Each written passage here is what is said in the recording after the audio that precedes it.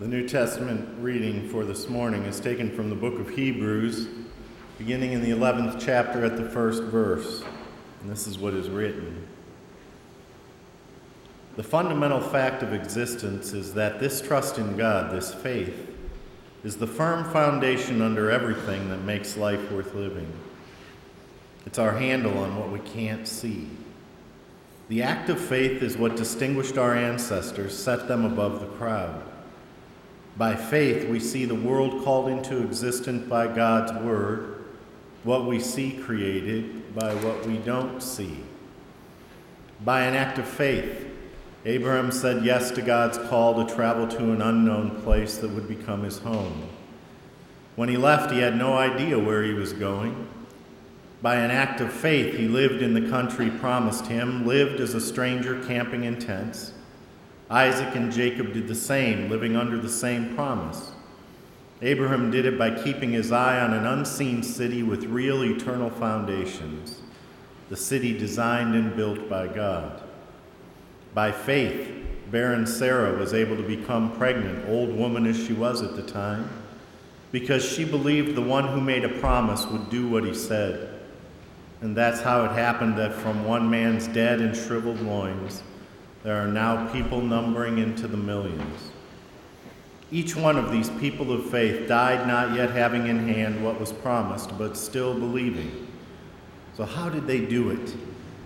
They saw it way off in the distance, waved their greeting, and accepted the fact that they were transients in this world. People who live this way make it plain that they are looking for their true home. If they were homesick for the old country, they could have gone back any time they wanted. But they were after a far better country than that, heaven country. You can see why God is so proud of them and has a city waiting for them. And this is the word of God for the people of God. Thanks be to God. Amen. Would you pray with me, please? O Lord, speak to us, for we listen. Grant us ears to hear, eyes to see, wills to obey, hearts to love. And then say what you will, reveal what you will, command what you will, demand what you will. O Lord, stay with us. Let no word cross our lips that is not your word. Give us grace. Abide in this place between our ears and in the center of our chest. Amen. It's one of the best stories that I know of faith. It goes like this. Far away in a lonely desert stands a water pump in the sand. You're a solitary traveler and your canteen is empty and you come upon that pump. And tied to it is a handwritten sign put there by some pilgrim. The sign reads, I buried a bottle of water in the sand to prime the pump. Don't drink any of it. Pour in half of it to wet the leather, wait, then pour in the rest, then pump. The well has never gone dry, but the pump must be primed to bring the water up. Have faith and believe. And then when you are through drawing water, fill the bottle again and bury it in the sand for the next traveler. Now, having come upon this pump in the desert with this sign and being out of water, what would you do? Do you dig the bottle from the sand and drink from it? Or will you believe and believing, dare to pour the water, trust to pour the water into the pump? Every last drop of it down into the trusty old pump. Because you trust, you take a risk, both for yourself and the next traveler who will pass that way. So you need to ask yourself this morning, what would you do? Now, the lesson for this week, found in the scripture reading for this morning, is simply about faith. Because truth is, life is difficult for many of us. Nobody ever said it was easy. But today we are reminded once again that even though life can be tough, God is good. It has everything to do not just with what we believe to be true, but how then we act in light of what we hold to be true. Faith, you see, is really what we do. It's not what we say we will do. Faith is not something just to be talked about. It's something to be demonstrated by the way in which we live. Paul Harvey once said, "If you do not live it, you do not really believe it." Good day. If you think about it, everyone daily expresses faith in something. When you awoke and went into the bathroom this morning, you flipped a light switch and you had faith that it would work.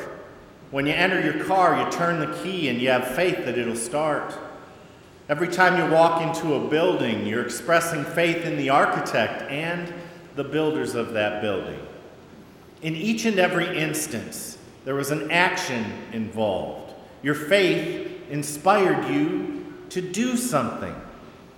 Your faith, your trust in God, allows you to indeed prime the pump rather than drinking the water. The writer of Hebrews defines faith as the ability to see the invisible in the visible, the eternal in the earthly. And then the list of by faiths that follows is the list of leaders like Abraham and Sarah who were able to do the best of things in the worst of times. You see, on earth, where we are strangers and foreigners, migrants, life is indeed tough, but God is good. We have a heavenly homeland, or a city where Jesus' disciples really belong and toward which we journey. We live in a world of unfulfilled promises and realities, but God is good. We journey toward a future where God's design for all of creation will be fulfilled. The writers of Hebrews remind us of stories of the faithful, those who ventured out and did something that helped to realize more of God's kingdom. And when we read or we hear these stories, we want to know what really happened. We're inquisitive by nature and analytical by training. We're not at all at home in the environment of the miraculous. We want to know how these particular folks were so moved to leave their known homes and travel somewhere else. How do you leave when you have no idea where you're going? How is it that such very old people get pregnant? And how is it that their people now number among the many millions? And I think what we really want to know is, could I do that? Could I do that? And we think we can explain it all away. But I want to tell you, miracles still surround us each and every day. For example, here's one for you. How is it, do you suppose, that there is a black cow that eats green grass to give white milk that makes a kind of yellow butter? How does that work? Well, we say we don't know, but it doesn't really make any difference as long as we have milk and butter on the table. Jesus said, all things are possible. All things are possible for those who believe. Jesus didn't say all things are possible if we understand, but if we believe. You see, if we could understand, we wouldn't have to believe. Believing in God is a rather intellectual position, I think. It doesn't really have any more effect on your life than believing in Einstein's theory of relativity or the idea that someone other than Shakespeare really wrote all of those plays. But believing God is something else. It doesn't leave you cold like believing that the world is round when you see pictures taken from space. It does stir your blood, though, like believing that the world as it hangs in space is a miracle. It affects who you are and what you do with your life, like believing that somebody loves you or that the river is going to rise. There are times when people need solid answers, especially when they have doubts and find it hard to believe. People want answers that meet their needs and relieve the uneasy feeling that they don't know what to believe. And I really don't think that I can or should be the builder of someone else's beliefs. They have to come from some other place, and maybe not even just from the warm and comfortable environment that home and family can provide. You see, what we believe and value must come from within each of us after living and learning about the world, and after coming to realize that certain things we came to believe when we were young make sense, and other things just don't make sense. You know, Augustine said that each of us has an empty place in our hearts that is in the shape of God, and that means that nothing or no one else can fill it.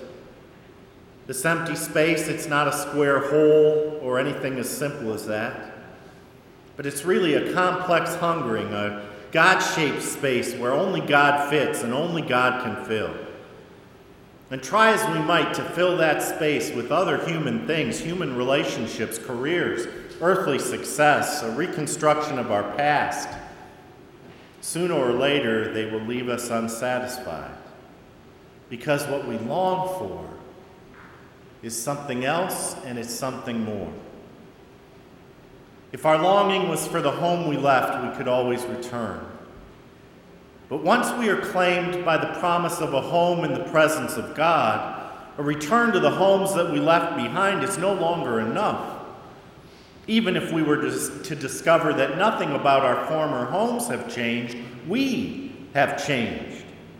Now we are drawn not by a memory, but by a promise. And so our hearts are always marked by a certain kind of longing. If you don't remember anything else about this morning, please remember this. Life isn't easy, but God is good. And just maybe, our longing for something more godlike marks the place in our hearts where God's promise has been etched in like an aching, a God-shaped space that is drawing us toward a final fulfillment of that promise, drawing us to a home where we have not yet been, a place of rest for our restless hearts. Home indeed, at last. Amen.